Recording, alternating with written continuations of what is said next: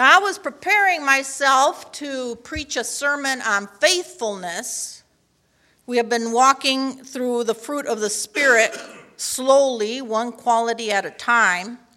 And our guiding verse has been Galatians chapter 5, verse 22 and 23. The fruit of the Spirit is love, and then joy, and then peace, and then patience, and then kindness, gentleness. I have generosity in there.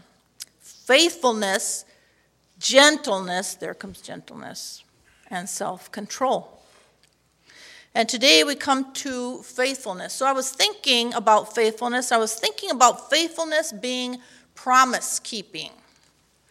Like the promise that we make to each other on our wedding vows to be faithful to our spouse, which is at the high point of in-lovedness. But then having to keep that promise year after year, long after the high of the wedding has faded. Faithfulness takes real effort. I was thinking about faithfulness being reliability and steadiness and dependability. It's a long-haul gift rather than an immediate gratification one. And in fact, if we look at the fruit of the Spirit as a whole, each one independently, we can see that it's a gift intended to carry us through the ups and the downs. But with faithfulness, we can see in our mind's eye the marathon before us that requires faithfulness. And isn't it such a blessing that on that long road ahead with all its twists and turns, that the Holy Spirit gives us faithfulness as a gift. I thought about faithfulness being sacrificial and helpful, that it requires something out of you that you have to give to others.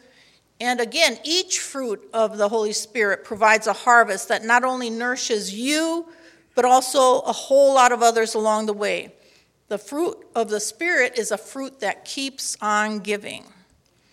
And most especially, I was thinking about faithfulness as presence, being there for others. What we appreciate about a faithful person more than what they say is that they are present. And we may forget their words, but we don't forget that they were there when we needed them, when it mattered. Now, what about faithfulness have I left out? Anybody have any other thoughts? Any other words that describe faithfulness? I got it all? Trust. Trust, very much. And I'm glad you said that because I'm going to get to that a little bit later. But yeah, trust is good. I don't know if it's one word, but it's not requiring recompense. Oh, not requiring recompense. So you give and you don't expect an equal measure back. I wonder how Preston's going to put that up there. I don't know. Not requiring recompense. I don't know. Selflessness. Yes. Not giving up. That's good. That's a good one. Ooh. Yeah, because I can be consistent for a day. But to be faithful, you can't give up after a day. Yes. Okay, those are all really good. Think about that quality of faithfulness and see if you can identify a person in your circle of friends or family who you would describe as faithful. Maybe that person is you. It's a valuable quality, and we are very fortunate here to have so many faithful people in our congregation. When we think of it as a fruit of the Spirit, we see faithfulness as passing on what we first received ourselves. The Holy Spirit gives us that fruit, and then we pass it on. Now, we are currently preparing a cohort of Stephen ministers. Stephen ministers are trained to provide high-quality, one-to-one, Christ-centered care to people in the congregation and the community who are experiencing life difficulties. And our new ministers are just a couple weeks shy of finishing their 50 hours of training. They've been working hard for several months. We will be having their commissioning in March. Stephen ministry is a ministry of presence. The way a Stephen minister cares for others is to spend an hour a week, one-on-one, in person with a care receiver for as long as it takes for God to heal. Stephen ministers care and God cures. That's our motto. They're there for the long haul. And every week of training, we learn new skills and review that lesson by applying it to the caregiver's compass. Every week, we're tying our learning to being compassionate, being full of faith, being skilled, and being trustworthy. And I think faithfulness and trustworthiness, you said trust, go hand in hand. And then we apply each lesson to keeping Christ in the center. Christ is in the center of all we do. So much of Stephen ministry is tied into faithfulness. I considered going out of order with the fruits of the Spirit so that I could land on faithfulness on the day when they are commissioned. But then I looked at the actual Greek word in Galatians and found that it was pistis, faith.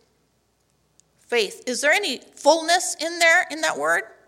Not in the original word. And so then my mind went off the rails at that point into a different direction. The actual word is faith. It can be translated as faithfulness as well, but the stronger word is the simpler one. And I thought about the fruit of the Spirit is faith, and that changes things a little bit. I looked up several translations. The King James has the shorter word, faith. The fruit of the Spirit is faith in it. The Message translation says that this fruit is loyal commitments. But pretty much all the other translations use the word faithfulness. But faith, that short word, yes? The what? What do you mean?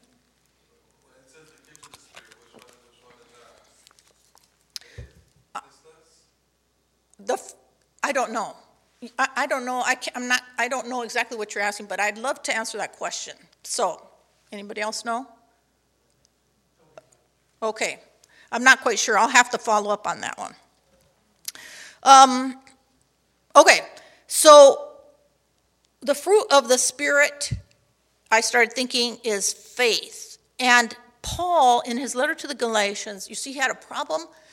Galatians was a Gentile church. And Paul had a problem with some visitors from Jerusalem, which were Christian missionaries, who had come to them and told them they were doing it all wrong. They needed to follow the Old Testament law to essentially become good Jews at the same time they were becoming good Christians. And specifically, there are three main identification points, ethnic distinctions that separate the Jews from all others. It was circumcision, Sabbath keeping, and the kosher dietary laws.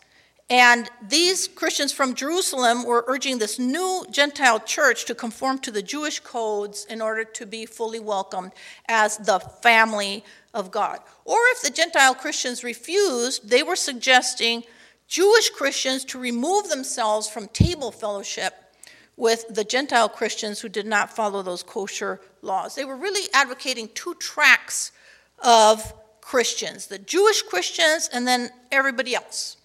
Separate but equal. We all know how good that works out in real life. So these were the OG race-based segregationists long before Jim Crow came into being. And this letter from Paul is shouting at them in the loudest voice, stop! Don't do it. Don't follow the Jewish Old Testament law. And this is from Paul, who was steeped in the law, who had learned it and knew it probably better than many a Jew who was trained in the law. Don't do it, he says to the baby Gentile Christians. And then in Galatians 2, verse 15 through 16, he says, we ourselves are Jews by birth and not Gentiles, sinners. See, the Jews thought of Gentiles as sinners. Yet even we know that a person is justified not by the works of the law, but through faith in Jesus Christ. And we have come to believe, that word is pistis, faith. We have come to believe in Christ Jesus, so that we might be justified by faith in Jesus and not by doing the works of the law, because no one will be justified by the works of the law. So that word faith is there 3 times. Faith in Jesus Christ, believe in Christ Jesus, justified by faith in Christ. Now, so that there's a technical word, justified. We don't use it in everyday conversation, but it's a word that means rectifying, setting our relationship with God right. And it's a justice word. And whenever we read it, the hairs on our neck should stand on end. And we should get a chill up our spine because it refers to God's action someday in the future of powerfully setting right all that has gone wrong. All that has gone wrong. Not burying the wrong, pretending it doesn't exist, not forgetting about the wrong as if we could, but God actively, powerfully putting all wrongs right. That word justification, rectification, refers to our personal relationship with God, which has gone wrong because of our sin.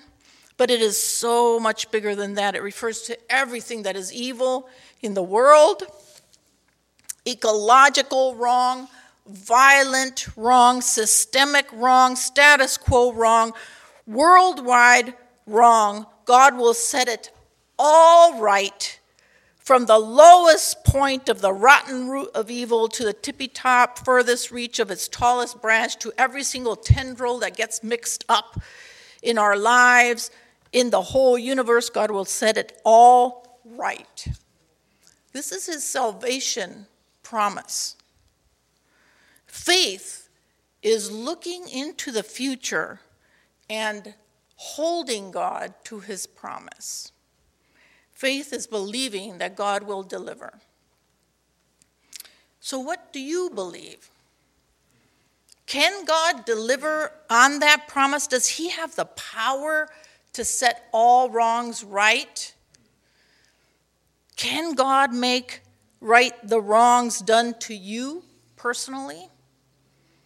And that involves a process of inner healing, of leaving justice to God, of leaving mercy to God. That's harder, leaving mercy to God.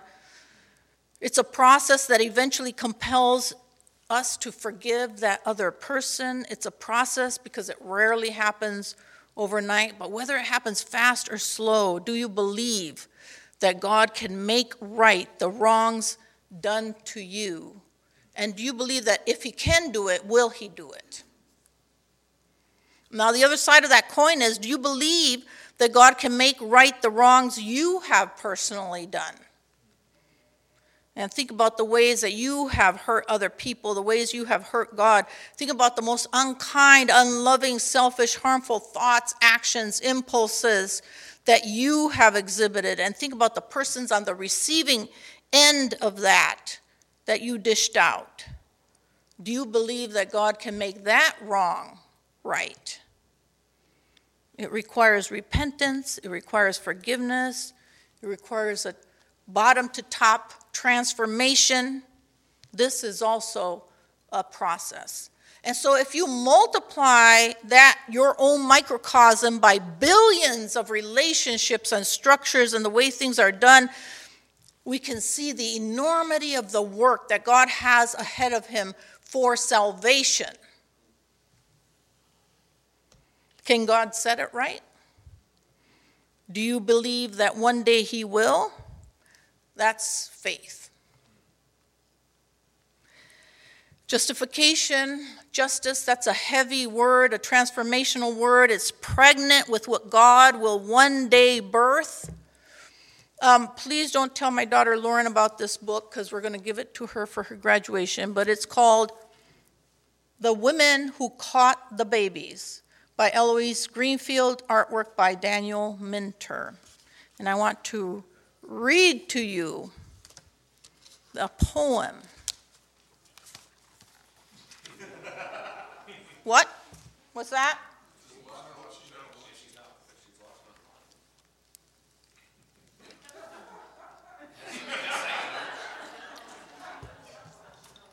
I'm having faith that my daughter is not in church at this moment. This is called After Emancipation, 1863. She, the midwife, felt the excitement circling through the room. She knew the reason, knew that it was more than the joy of a new baby coming, but didn't let herself think about it yet. She had work to do. The mother and the other women ignored it too until they were sure that all was well with mother and baby. Then they could think about this new thing that was circling around them. The grandmother called the men and children into the room. The father spoke. Our first child, born into freedom, he said. He knelt and prayed, the others repeating after him. Thank you, Lord Jesus. Thank you for this new day, so long in coming, this freedom for all of us, and especially for our children. Amen. Amen. And I can't help but see a metaphor for God here, birthing us, giving us a born again, born from above, new birth into freedom, born of the Spirit into the kingdom of God, full and complete salvation. Only God has the power to justify, and this is why, even if we were capable of obeying God fully, even if we could achieve a perfect score on keeping the law, our works are limited human acts, and they don't have the power to justify us. There has also been in this passage, these verses in Galatians 2, an argument among scholars over the meaning of faith in Christ. You are justified by faith in Christ. A person is justified not by works of the law, but through faith in Christ Jesus. Many take it to mean that we are justified by means of the faith that we have in Jesus. I have faith in Jesus, and therefore I am justified. And that's a very common understanding of this verse. But the Greek here is ambiguous, and it could refer maybe not to our faith, but to Christ's faith. We are justified, we are set right, we are rectified through Jesus' faith in his Father. Isn't that interesting? An unshakable faith that led him to the path of the cross, unwavering. Jesus so completely trusted his Father that he willingly died, having faith that his Father would vindicate him and would raise him back to life again. And we see Jesus walking those steps of faith and obedience while on earth that led him to the cross. Jesus himself not being able to see beyond the moment he was living in exactly the same way we don't see beyond the moment we are living, and having to trust God and have faith in his Father, taking steps of faith himself. Having faith in his Father's goodness and his Father's power to bring him back from death into life. Look to Jesus' faith.